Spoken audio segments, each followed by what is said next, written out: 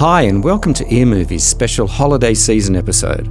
I won't say Christmas season because it doesn't mention Christmas. It's just one of those episodes you release at this time of the year. While it's not festive as such, it does contain a bunch of Easter eggs relating to the rest of Season 3. It's read by John Waters, and he's pretty great in this episode as a seasoned state coroner.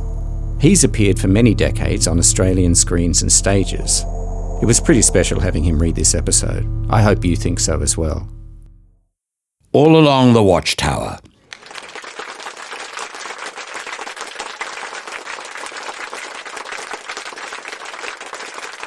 After a lifelong career as a practicing solicitor, and then many years as first the assistant coroner, and then for over 2 decades as the chief coroner, it's humbling to be recognised here tonight. As I've looked back on the cases I've worked on and the decisions I've had to make, I think of the people I've collaborated with, who sometimes struggled to make sure I had all the relevant facts in front of me. I think of the families we've seen and the grief they felt at the realization of what happened to their husband, wife, son, or daughter. I think of the reporters I've worked with and how sometimes they've intruded. I don't mean any of you here tonight, of course. Well, yes, actually I do. I mean you, Lindsay. I'd like now to say that in my recent conversations with the new Premier, I've had the opportunity to recommend 2 other people for commendations as well. I'm talking about Detective Sergeant Reggie Roundtree and Chief Forensic Pathologist Hannah Bingwa. Without them, I'm convinced that the crime I'm about to describe to you would have gone unsolved. A resolution is critical, isn't it?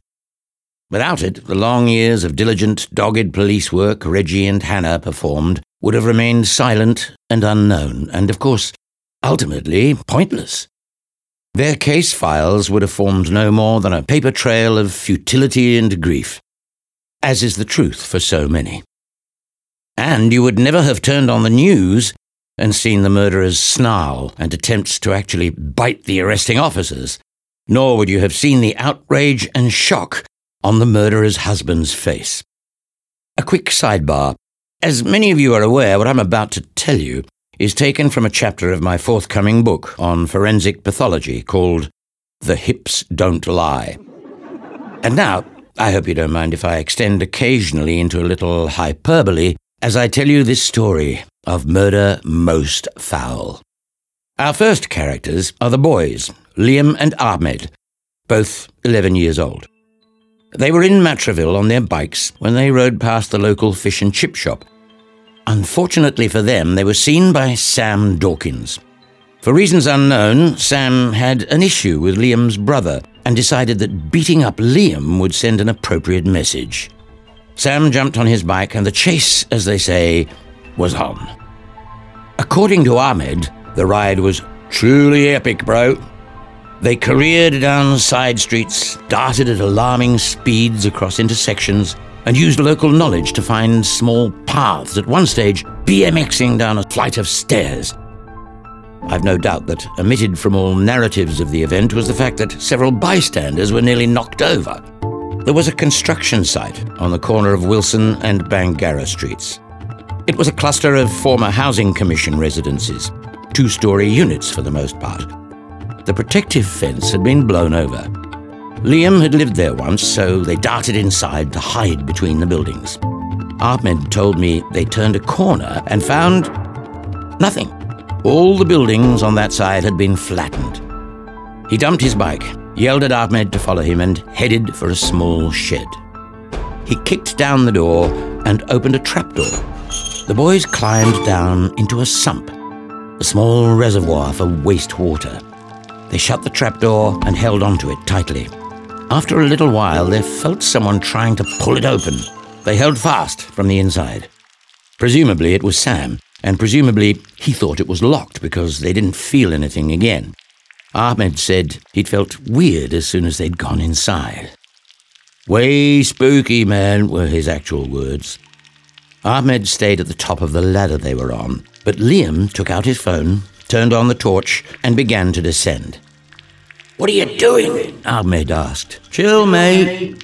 "I'm having a look around," Liam replied. After a while, Ahmed also started to climb down. The walls of the sump were featureless. Then Liam screamed.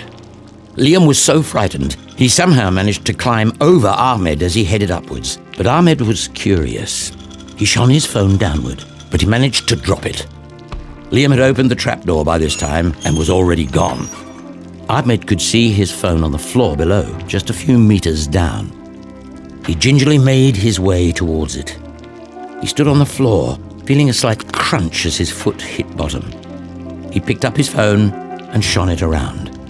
Then, the hairs on the back of his neck stood up. He felt the adrenaline surge. He felt panic and the urge to flee. But he was paralyzed with fear. "Bones, mate," he told me. "All I could see was bones. Skulls and legs and ribs and things scattered all over. I thought it must have been a cemetery or something." Then out of the corner of his eye, he saw something move. He thinks now it was only a mouse. But that gave him the impetus. He sped up the ladder and out the door in no time. Liam was waiting, as white as a ghost. The tyres on their bikes had been slashed, but there was no sign of Sam. They decided to call the police. "I realised it couldn't have been a cemetery," Ahmed said. "Not in a place where people lived on top of them. I reckoned it was a crime scene. And maybe there was a reward." So it wasn't total altruism on Ahmed's part, but at least we got there before the bulldozers rolled over it. If it hadn't been for Ahmed, we might never have found the remains of those 5 people. Or, if we did, the scene may have been so destroyed we couldn't have learned anything from it. Because, of course, we did learn a lot from it. And as it happened, there was a reward. Which brings me to the next part of the story. As the city's chief forensic pathologist, Hannah Bingwa was called. As coroner, I was in attendance that morning as well. The officer in charge of the case was Reggie Roundtree. For those of you who don't know Reggie, and I suppose there might be a couple of people in the room here tonight who don't, she's what we call a character.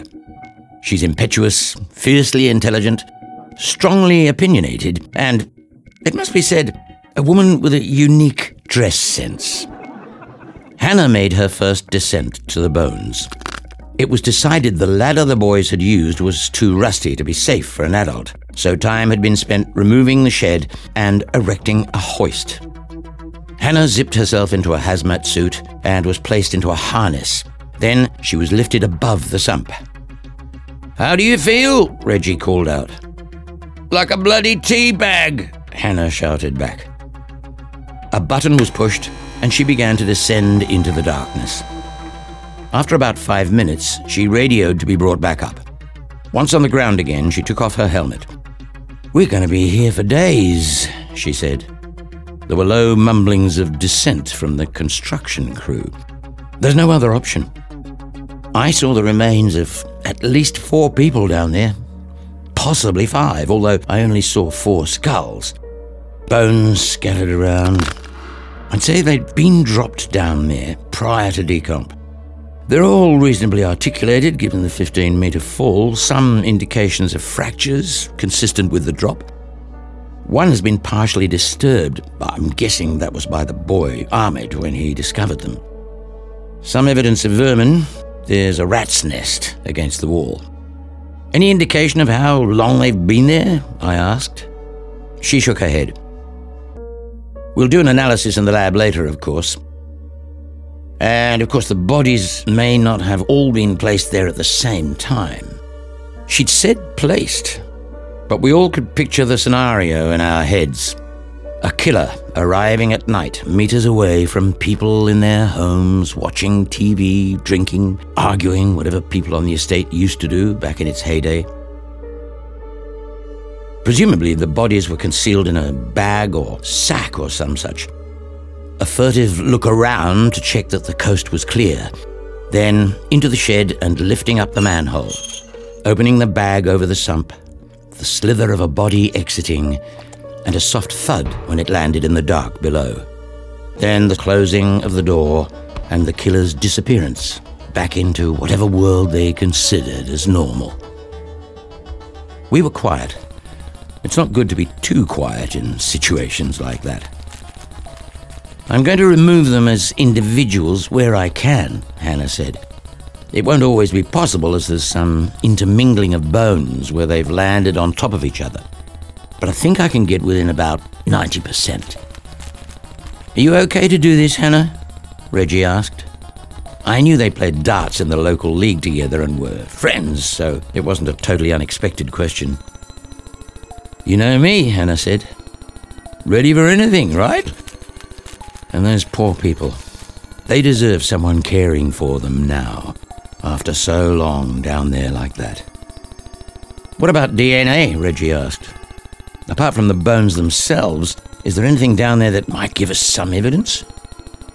Hannah thought for a moment. Well, there's the rat's nest, she said. It took over a week to complete the painstaking task of retrieving the bodies, bone by bone. Each one was photographed in situ and then placed into a bag. I visited the site halfway through the process, and they let me tune into Hannah's radio. She was talking as she worked. There we are. Come on, darling. Ah, this is your C4, isn't it? Looks in pretty good shape after the fall. I'm going to pop it into this little baggie here. It'll go back with its friends, back in the lab. Then, singing softly, the C4's connected to the C5. The C5's connected to the C6. Hear the song of the bones. Hear the song of the bones. Then she was quiet for a while. I took off the headphones. I looked at Reggie, who'd also been listening. We bring her up every 30 minutes for a compulsory break. She's managing well, I'd say, I said. She looked at me. No one should be asked to do something like this, she said. But if someone has to, I'm glad it's her. I nodded. And that rat's nest, I said. How did she go with that? The rat's nest, Reggie repeated. Well, as it happens, that's been quite interesting. I remember once having drinks with my predecessor, Clive Barton. Anyone here remember Clive? Oh, you do. Trevor, of course you do. Clive had just handed down his findings in the Cottesloe air disaster. I'd assisted on the case, and we'd headed for a bar once the reporters had stopped asking questions. He turned to me after we ordered. His hands were actually shaking. People don't understand this job, he said. It's not that we have to put the pieces together to solve the jigsaw, but we have to find the bloody pieces first, and often they're scattered all over the place. In this case, over several hectares of wheat field. And sometimes it's only one or two pieces that matter, like the sheared control rod that caused the pilot to bank abruptly left into the other plane. We were lucky to locate it, although we should recognize the diligence of those on the ground who managed to retrieve it. But all the diligence in the world doesn't matter sometimes, because sometimes things just aren't found. And sometimes, of course, in cases where the cause is deliberate and not an accident, someone has hidden the pieces. I thought of Clive's words now as I pictured Hannah down in the sump, painstakingly lifting bone after bone. These weren't just artifacts to her. I knew she was seeing them as belonging to once-living individuals. But I knew also she was seeing them as parts of a puzzle she was already dedicated to solving. The resolve on Reggie's face showed the same thing. We needed more people like them, I thought. Good people to counter the evil in the world. In my job, I'd come to recognize that there was a lot of evil out there, but I knew there was a lot of good as well.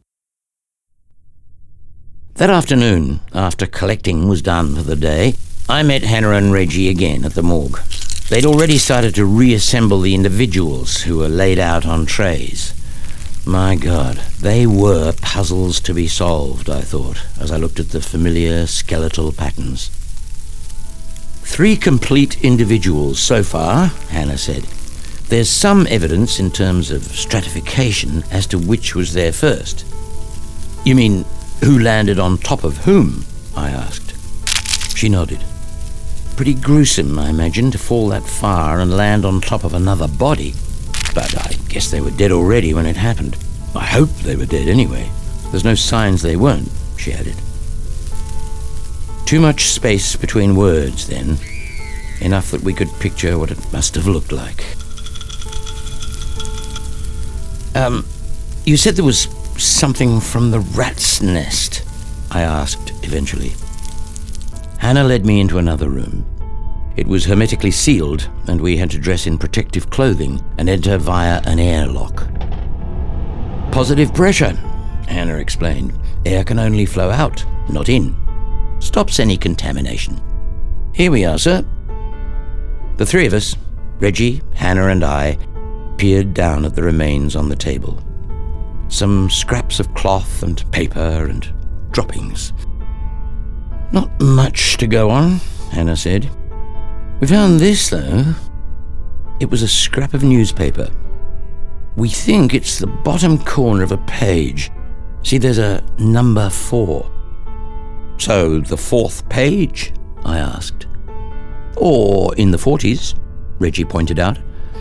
Above the number, 3 words. Until the time, I read out. It's not much, is it? I asked.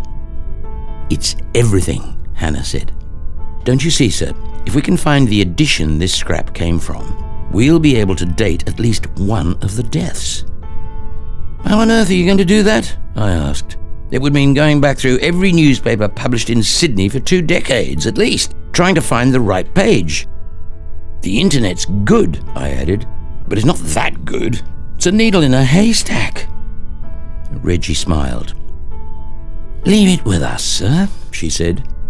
It's what we do.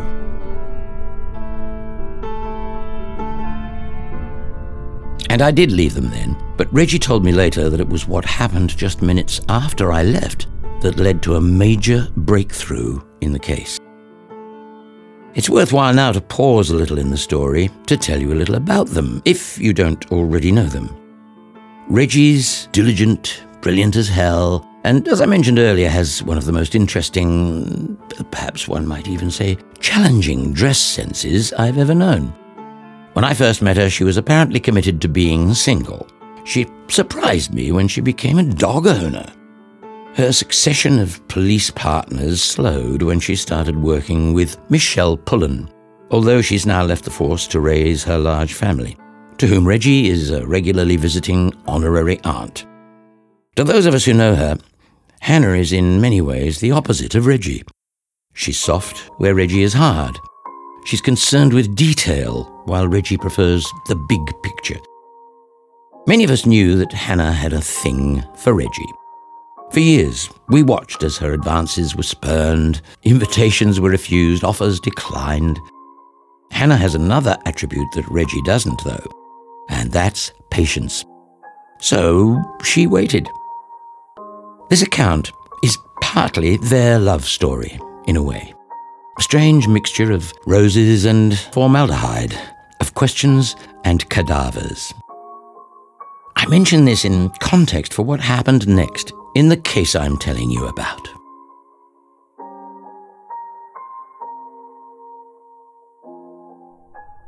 Reggie was in the morgue. She and Hannah were staring at the piles of bones, the remains of the 5 once living, breathing, perhaps beautiful people. For those of us in the criminal justice system, like many in the funeral or health areas, we become hardened to tragedy. We don't ignore it, but our sensitivity becomes calloused. It has to, or I doubt we'd survive. Witnessing the loss and pain, and sometimes the outright horror that our jobs force on us, means we have no choice. We make the odd joke in poor taste. We look at a shallow grave in the bush and focus on finding facts rather than accessing our imaginations. And in some cases, we turn to each other. Hannah and Reggie were, if nothing else then, good friends. So please forgive them if now, at the end of a hard day's exhumation with a mass murderer presumably still on the loose, that they made the choice to find some time for each other. Hannah turned down the light in the morgue. She found a bottle of wine and some dusty glasses. To be clear, they were away from the room with the bones in it by this stage. Wine and total callousness are not good bedmates. Hannah said they chatted for a while. After the chaos and extreme emotions of the day, they revelled in the quiet they were now in, the low light, the company of each other. Eventually, their talk slowed and it was time to leave. There was a table light in the bone room that Hannah went to turn off. Reggie was waiting by the door. After a couple of minutes, when Hannah hadn't returned, she went back.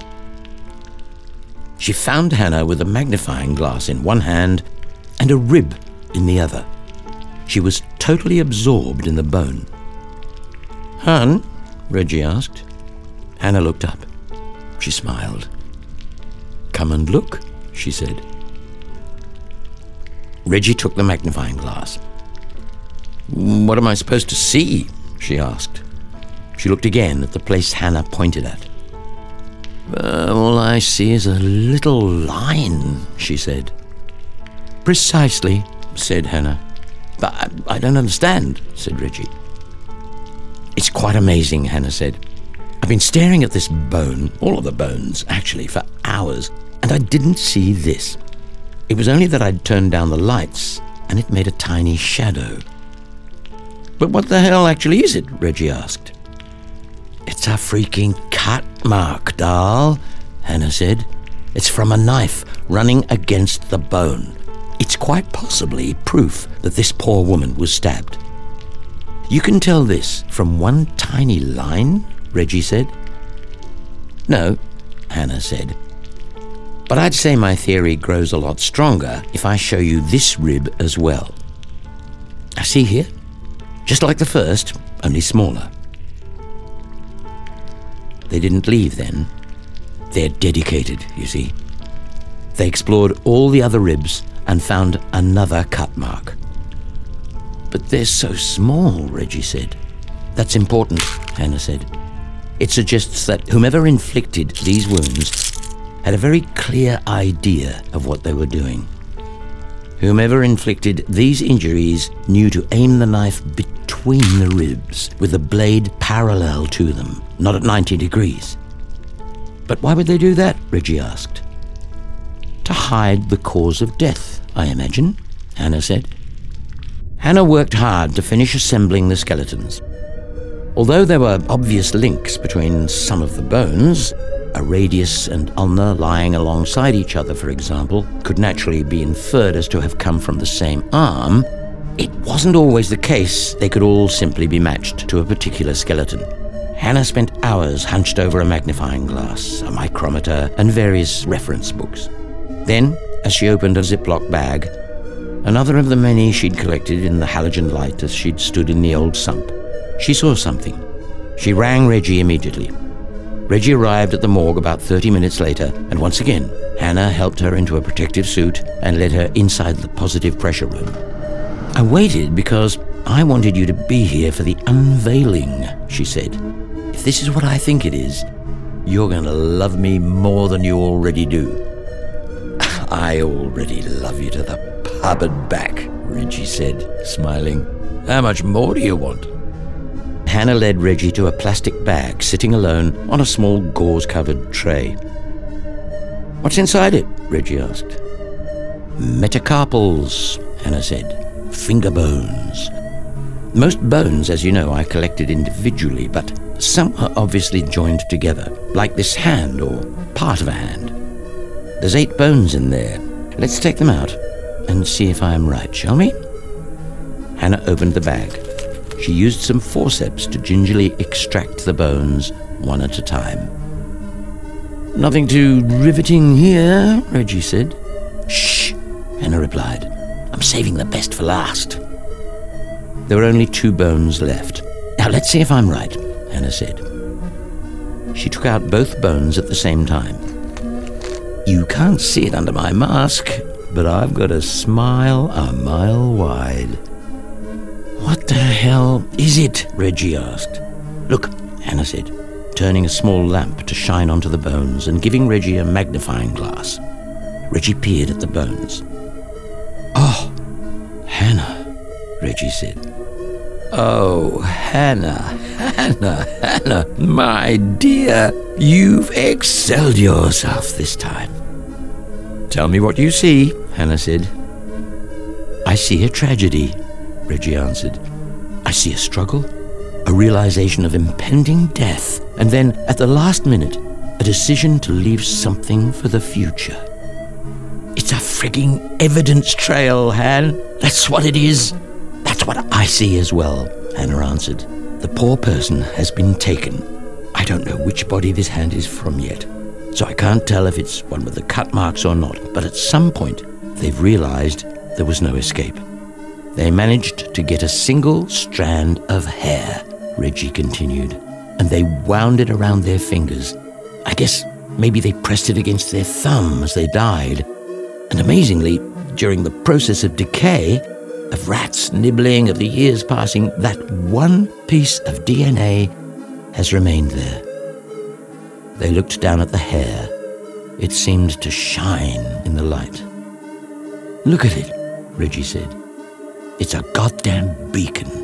It's going to lead us right down their street, up their front path, and through their front door. All these years later, they'll look up at us and know they've been caught. It's going to be me, Han. I can feel it in my waters and all the dry parts of me as well. I'm going to find them, no matter how long it takes." "Now we have DNA, it may not take long at all," Hannah said. Reggie shook her head. Maybe not. They have to be on the database first. They've murdered at least 5 people. It's very unlikely we haven't seen them somewhere before," Hannah said. "My optimistic cherub," Reggie said. 5 bodies in a hole. No clothing. They've left us nothing except some tiny marks on a couple of ribs and a shred of paper. They're good, Hannah. They may never have been caught for anything before." She let the words hang there for a minute, and then smiled and said, "Yet. And when we do find them, based on the evidence we have, this hair will crucify them, 100%. Reggie spoke with anger. The only piece of tangible evidence apart from the strand of hair and the cut marks was the newspaper clipping, and Reggie now began regular visits to the library. Even restricting herself to newspapers from Sydney left her thousands of pages to trawl through. She couldn't commit all her work hours to it, of course. She had other cases to work on. Back in the morgue, Hannah finished assembling the skeletons. She was reasonably confident she'd matched them correctly. All appeared to be women. She'd named them Bernice, Adele, Candy, Ethel, and Frances. "I couldn't just let them lie there anonymously," she said. Only Frances wasn't fully articulated. Her fingers, the 2 that had the hair wrapped around them, remained in a bag by themselves. The hair was long gone for analysis, but Hannah wanted to keep the bones discreet, just in case she'd made a mistake about which body they'd belonged to. "I'm 99% certain they're from Frances," she said to Reggie. "But I'd hate to be wrong. The person who took that hair is a hero, in my opinion. Can you imagine what state they were in? But they managed to keep their mind clear enough to retain this one tiny, tiny fragment of evidence. They wrapped it around their fingers and held it tight all the long years they lay there in the dark, with the scurrying of rats and the occasional drip of water the only sounds around them." Reggie took Hannah's gloved hand as they stared at the skeleton. If this was a movie, what happens next would be a montage that showed a number of events happening over many years. First, there was the identification of 4 of the skeletons. 1 has never been ID'd. 4 grieving families. 4 funerals, finally. The DNA of the hair failing to return a match. A sad requiem for the hope of the victim who had tried so hard in that last desperate moment.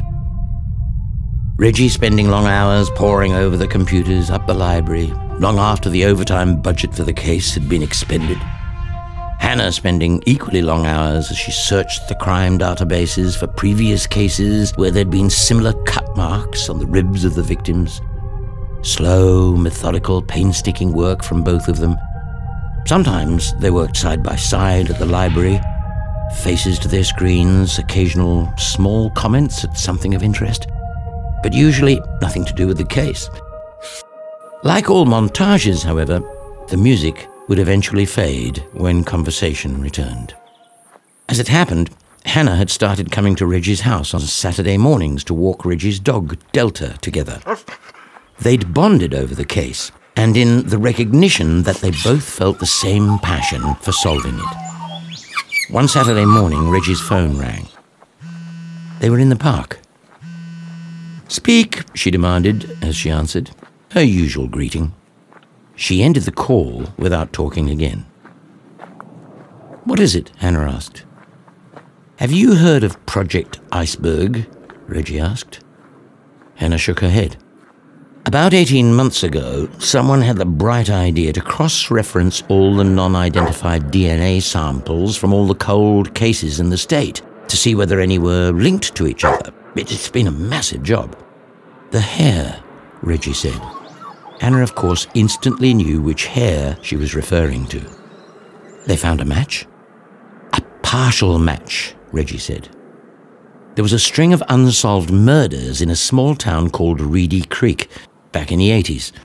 Murderer was nicknamed the Southern Slopes Strangler, more for alliterative purposes than accuracy, apparently, as the last 3 victims were poisoned. Pieces of a torn postcard were left with the bodies. One of them, from the second-last crime scene, had DNA on it. It's a close enough match to the hair we found. So, there's a link. I should say a partial link to the Strangler and whomever killed our bodies. So, our killer could be related to the Strangler?" Hannah asked. "Our killer is definitely related to the Strangler," Reggie said. "A child, apparently. Hairs only contain mitochondrial DNA. So this means the Strangler must be our killer's mother." Delta had been fetching a tennis ball, covered now in drippy dog slobber. Reggie took the ball and instantly threw it again, rubbing her hands on her culottes, which were already damp from her previous throws. "I guess it's great to have the connection," Hannah said. "As we don't know who the Southern Slopes Strangler is, it doesn't really help us much, does it?" Next day, Reggie requested a copy of the Southern Slopes Strangler files. They arrived from the archives a few days later. She expected them to be dusty, maybe even cobwebbed, but it seemed that the archived material was kept in a good state. She read and reread, then made some inquiries before calling Hannah. "I don't know if it's going to do us any good," she said. "All the blokes that worked the case are dead. Nothing sus, old age or cancer mostly. There's one guy still around, though. I'm going to give him a ring." She phoned the number, and to her surprise, it answered almost immediately. "Rob Slattery," the voice said. She told him what had happened, and they arranged to meet for a coffee. He was apparently due to leave for a European holiday the following week, so Reggie was glad she'd called when she had. Rob was in his late 70s, but Reggie thought he looked much younger. "Doc says I have the constitution of a teenager," he explained. "I don't seem to have aged as quick as some of the blokes I've known. I expect it'll catch up to me at some stage, though." He was on his 3rd wife. Apparently, she was a keeper. "A funeral director, of all things," he said. "Caring and kind. We're a team, you see. We believe in each other. That's why it works, I think." Reggie referred him to the Southern Slopes Strangler case. "I only had it for a little while towards the end. It'd already been over a year since the last death when it hit my desk," he said. "How come you got it?" He shook his head. "To be honest, I think they knew it was a lost cause, but it was too soon to look like they were giving up. I re-interviewed a few people. There weren't many leads left to follow by then. Jimmy Finlayson had had it before me. He had a reputation for being dodgy, but I couldn't fault him on this one. Apart from never finding the killer, quite a big aspect, I'll grant you. Did anything ever strike you about the case? Reggie asked. Rob looked to the window and then back at Reggie. It was only ever a hunch, he said. But I always reckoned there was two killers. The strangler and the poisoner, I called them in my mind. It wasn't just because they'd gone from strangling to poisoning, but the pattern of the postcards was different. The murder of the couple that owned the newspaper had only one piece left with them. The other double murder had two, and the last one, that reporter, had none at all. Ours is using a knife, Reggie said. I don't see how the killings can be related. They're decades apart. Maybe it runs in families, Rob said. Reggie and Rob talked more about the case, then it was time for Rob to go. Gee, he looked sprightly, Reggie told Hannah later. Hope I'm that fit when I'm his age. Hannah rested her hand on Reggie's arm. I'm certain you will be, she said, smiling. Reggie smiled back and took Hannah's hand. There was eye contact as well, and, if I'm being honest, what's known in the films as a moment. Like there was gentle music playing somewhere. Music that still had an underscore of violence, though, or a chord that had not been resolved. I think they both knew that somehow they could not move further forward together until after they'd found the killer, however long that took. Reggie liked to talk about how many pairs of shoes she'd gone through in her job. Most of it, she said, walking up people's front paths to knock on their doors. Sometimes she was welcomed, others she was shunned, of course. She'd interviewed and re-interviewed those close to the deceased, and she'd just spent another morning with the mother of victim 5, whose real name, it had transpired, was Penelope Reynolds. Reggie had been to see her mother, Helen, many times previously. She wasn't necessarily seeking evidence at this stage.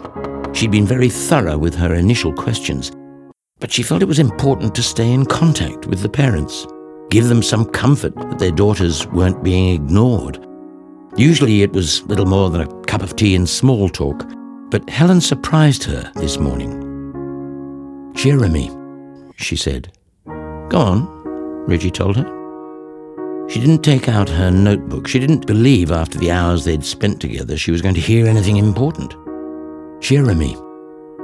Reggie recognized his name from the case history. He's the one who called in to report Penny was missing. And didn't he get a reward or something? Jeremy and Penny were the ones who identified that bloke who killed those women to cover up how he murdered his own wife. Reggie remembered the horrible time when it felt like the whole city was about to melt with the incessant heat. In the middle of the oven had been a killer, planning meticulous clockwork killings. But not the only killer, apparently, because someone else had murdered Penny. I have to move, Helen said. This place is too big now Nigel's gone. Reggie knew that Nigel had been Helen's dachshund. Penny's father, Roger, had died 5 years before with no such epiphany. I've been deciding what to keep. I've been going through Penny's diaries. She'd apparently grown very fond of Jeremy. He was kind to us, offered us a share of the reward. We took a little, too, for Penny's sake. Well, Roger took it. I was too upset. Jeremy seemed genuinely caring. He's a famous filmmaker now, of course. Reggie had attempted to contact him more than once just to tick the box, she'd explained. But his representatives had never gotten back to her. I saw on the news that he's in Sydney at the moment, Helen said, and that lovely wife of his, Carla. Did you see her dress at the Logies? Oh, stunning. I'll have another go at contacting him, Reggie said. She was thorough like that.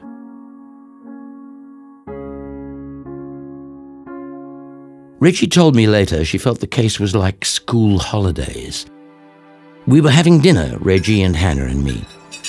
The first half of the holes always dragged out, she said, like they were never going to end. But then the second half always flew by much too quickly. It was like that in this case. For a long time, I wasn't sure if we were ever going to solve it. It went at a snail's pace. And then the last part, over in a few days. I worried that it was going to be one of those impossible murders, I said, taking a sip of wine. Like the Gordon Campbell one. Oh, I know who did that, Reggie said. Hannah nodded. I put my glass down and smiled. Well, I suppose that makes at least 3 of us, I told them. Not that there's any proof, of course. Or the interest to pursue it, Reggie said. Why didn't you tell me what happened next with the sump bodies, I asked. You went to interview Jeremy? Not then, Reggie answered. The next bit of evidence came from Hannah. Hannah looked up. Her eyes were sparkling. Reggie was watching her, equally resplendent with young love. I know they weren't actually that young, but everyone may as well be at that stage of a relationship, if you ask me. Hannah cleared her throat and began to talk. I'd done a search for micro-cut marks on the ribs. There were thousands, of course, but I concentrated on cases where the only evidence of death was the cuts. This brought the number down. I discarded others based on the age of the case.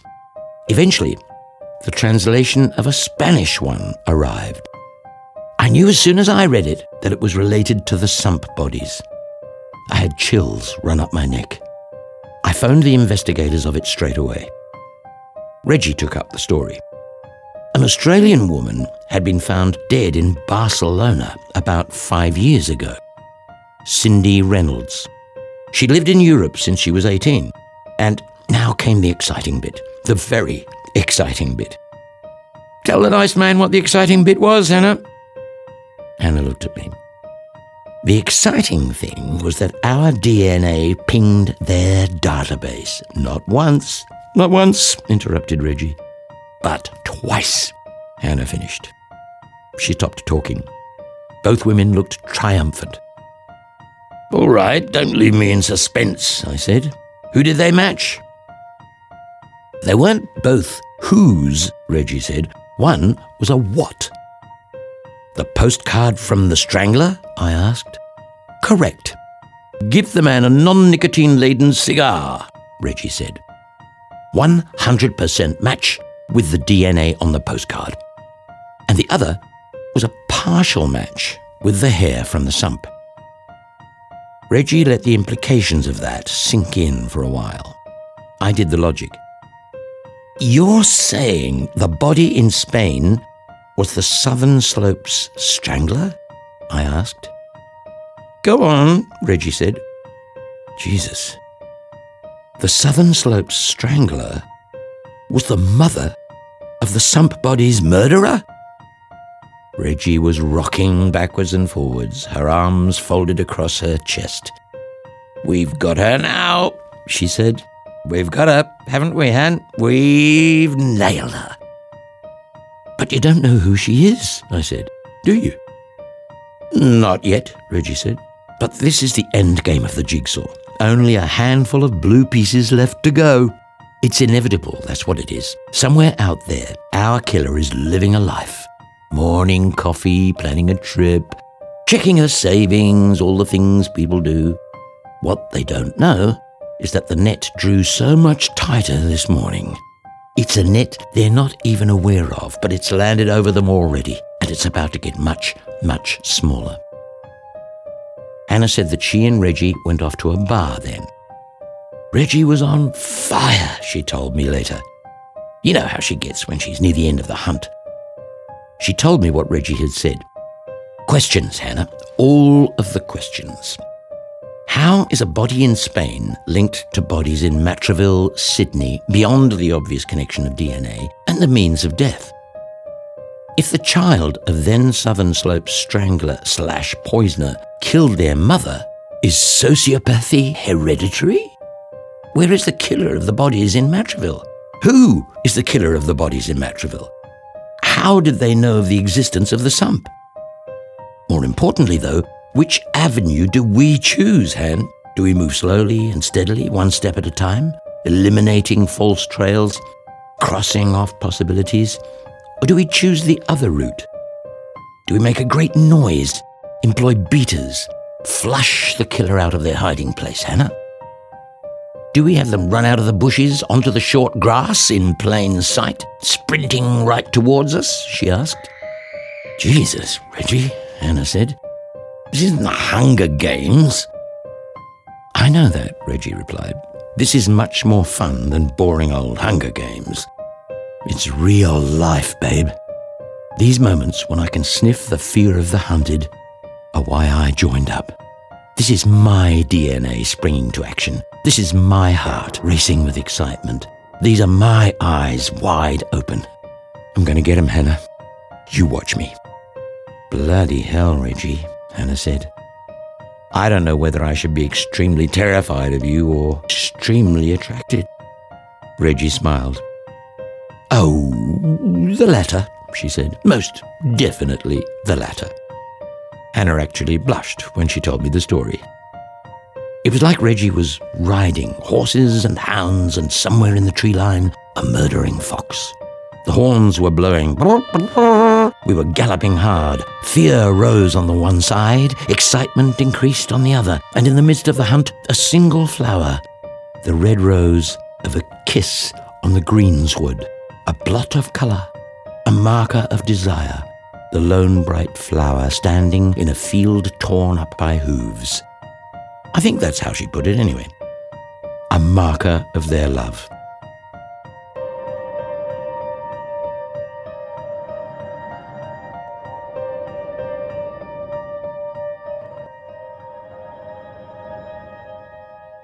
The Housing Commission database had hundreds of Reynoldses on it. Just as Reggie was preparing to trawl through them all, she actually found the newspaper page that matched the torn scrap of paper found in the rat's nest. Now she had a date range. She applied that to the database, and it showed that a Colleen Reynolds had been a tenant of the Matraville estate in the time period they were interested in. Hello, Colleen, Reggie whispered. I'm looking forward to meeting you. Nothing else, though. No driver's license, no passport. Reggie turned to Hannah. It's time to flush, babe, she said. Hannah nodded. How are you going to do it? She asked. Reggie thought for a minute. My Auntie Flo is a great giver of advice, she said. If you'd ever have met her, you would have seen it immediately. Couldn't manage her own life to save herself, but was always telling other people what to do. It was a time when I was thinking of opening a clothing store. Oh, babe, Hannah said. You sound surprised, Reggie said, stroking her hair. Flirting with retail. I don't know what I was thinking, but Flo had a good point. Sure, I was a clothes rack. Still are, Hannah said. Thank you, my darling, I do try. What was Flo's advice? Hannah asked. She reminded me that if you go into business, it isn't enough to be good at what you do, whether you're a mechanic or a plumber or a humble detective. You can be the best in your field, but you'll still fail if you're not good at business as well. Auntie Flo had a point, Hannah said.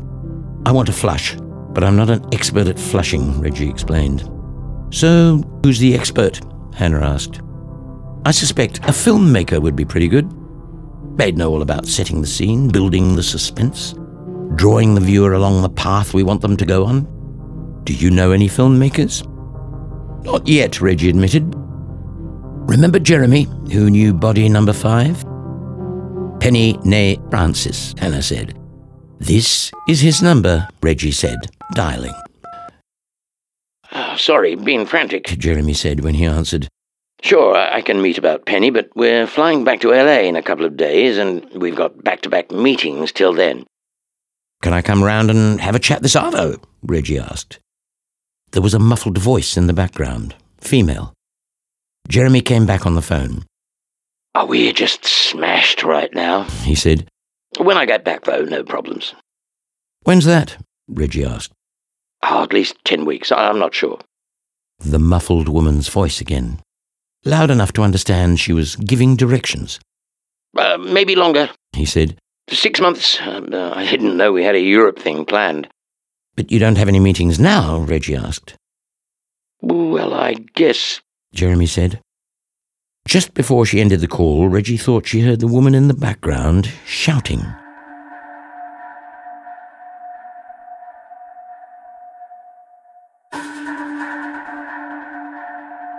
It wasn't much later that both Reggie and Hannah were ushered into Jeremy's apartment in Woolloomooloo. Jeremy introduced them to his wife, Carla. Whatever reservations Reggie thought Carla had held about their visit seemed to have vanished. She was warm and charming. They sat on the lounge. Carla brought drinks as Jeremy spoke. "I'm sorry, I don't have long," he said, "although I probably don't have anything to tell you that you don't have in your records. So, they found Penny. We always wondered what happened." "More wine?" Carla asked Hannah. Hannah nodded, and her glass was refilled. "Did you know her too?" Hannah asked Carla.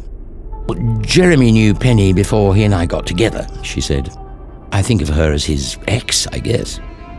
"We were never together," Jeremy protested. "You were close, though," Carla said, smiling. Despite her charm, Reggie wondered what it would be like to be on the wrong side of her. "You're doing very well now," Reggie said to Jeremy. "So it seems," he said. "But you're only ever as good as your last movie. Luckily, Carla and I are a great team. I do the creative, she does the production side. She's very good. And, of course, she acts as well." "You are very good," Hannah told her. Carla smiled again. "So they say," she said. "I guess I wouldn't be in the position I'm in today if I wasn't, would I?" "Do you remember anything else from the day Penny disappeared?" Reggie asked. "It's been a few years. Sometimes new things come to light." Jeremy shook his head. "I told the police everything. I just wish I'd gotten to where we were supposed to meet up earlier than I did." "You mean on time?" Carla said. "He's always late. Consistently late," she explained. "I set his appointments 15 minutes early, so there's a hope of him being punctual." "Doesn't work though, does it?" Jeremy said. "I know you do it." Carla smiled again. "Bet she really sets them 30 minutes early," Reggie thought.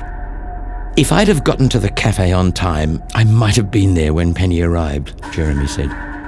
"Her bike was there. The killer had to have been close. We all thought at the time it was the other serial killer. It was only after he was caught we realized it couldn't have been him." "Her bike?" Reggie asked. "Leaning against the wall where she left it," Jeremy said. "We should wrap this up," Carla said abruptly. "We have a Skype with LA in 10 minutes. Time to go," she said. "Come on. Vamos." "One more question," Reggie asked. Carla's eyes lit up. "Just a quick one," Reggie reassured her.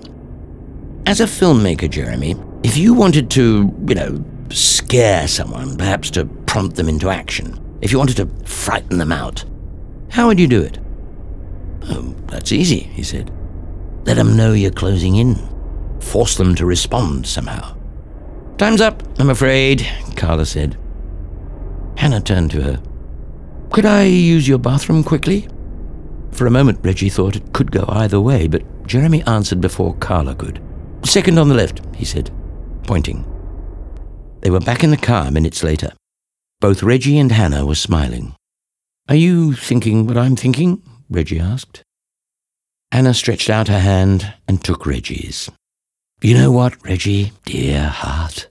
I rather think I am," she answered. It took 3 days. The last afternoon they'd spent pacing in the park over the road from the hospital. It had come down to the line whether the lab could do it in time, but Hannah worked miracles with her contacts, and Reggie came down hard on hers. When the result came in, Reggie grabbed Hannah's hand and nearly dragged her to the car. The DNA of a hair that Hannah had taken from Carla's bathroom was identical to the DNA of the hair in the sump. They found themselves racing to the airport in a desperate attempt to arrest Carla before her plane left. "Why me?" Hannah asked. "I'm not police." "You don't think you're missing this, do you?" Reggie asked, swerving around a slow-moving truck. "The only truck in Sydney that drives slowly," she shouted. It was lights and sirens all the way to international departures. Reggie was on the phone the whole time, working her way further and further up the airport hierarchy as she displayed both bureaucratic tenacity and Formula One level driving skill. When they reached the airport, however, Jeremy and Carla had already boarded the plane, and it had pushed back from the air bridge. Reggie would have vaulted straight past customs if Hannah hadn't have dragged her back. "You'll get shot," she said. Reggie still managed to get through in record time, flashing her badge, talking quickly as she sprinted off towards the airport gate. Hannah jogged along after her. She wondered about the scene on the plane. Had Carla felt triumphant as the plane moved away from the terminal? And what had she thought as it had stopped and the captain had made the announcement that it would be returning? When the cabin door opened, Reggie was standing there with her badge held high and fire in her eyes. Carla begged, pleaded, cajoled, smiled, snarled, then tried to bite. Jeremy was stunned, disbelieving, protective, angry, confused, and ultimately crushed. Security led Carla away, now wearing the handcuffs Reggie had slapped on her. Jeremy followed, already on the phone to his lawyers. Hannah took Reggie's hand as she emerged from the air bridge. "Another great day for truth and justice?" she asked. "I don't know about that," Reggie said. "Although I do know I never want to sprint like that again for the rest of my life." As you will have read in the papers, quite a bit happened after the arrest. Pictures of Jeremy's outrage fronted many a newspaper. These were followed by pictures of his despondent, despairing, one might say, gutted face as the truth sunk in. Carla had for some reason murdered her own mother overseas, then returned home.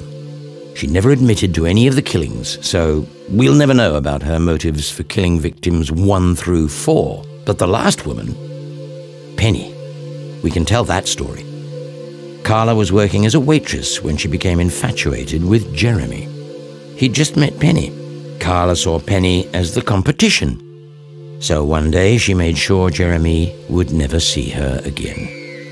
Then she dyed her hair, applied her makeup a little differently, and entered Jeremy's life via a different route. And they'd lived together, worked together, and loved each other ever since. As we all know, she's a brilliant actress. No wonder he was in denial at first, and then angry, and then so very, very sad. And that, friends and colleagues, and you, Lindsay, is really the end of the story. Carla is in jail. Jeremy has gone back to LA. His reputation is in tatters. How could he not have known about Carla? He may never work again. And Reggie and Hannah? They're a fully fledged couple now. Engagement has been announced, a wedding date set. I mentioned I'd dined with them recently. If you'll allow me to digress for a moment, I'd like to ask you all if you believe in cosmic balance, in karma, I suppose, because at the dinner they spoke not of the horror of Carla's murders, but of the miracles they'd seen along the road that had led them to her arrest. "Just imagine," said Reggie, taking a sip of a rather nice Beaujolais.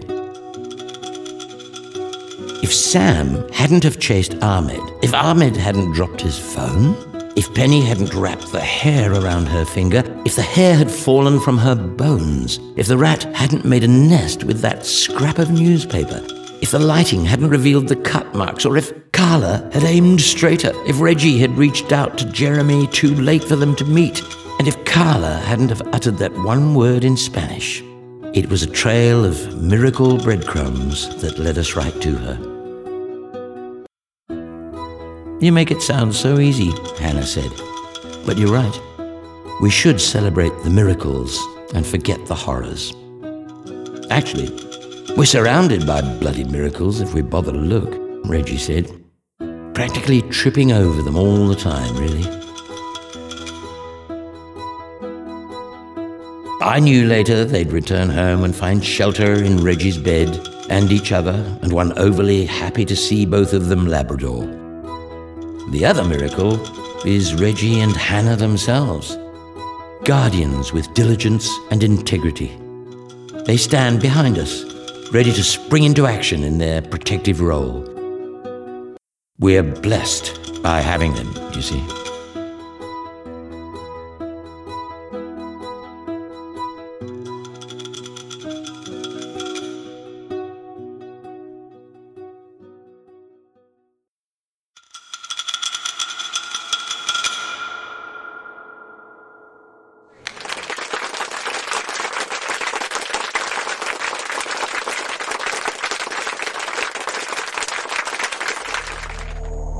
That was John Waters reading All Along the Watchtower.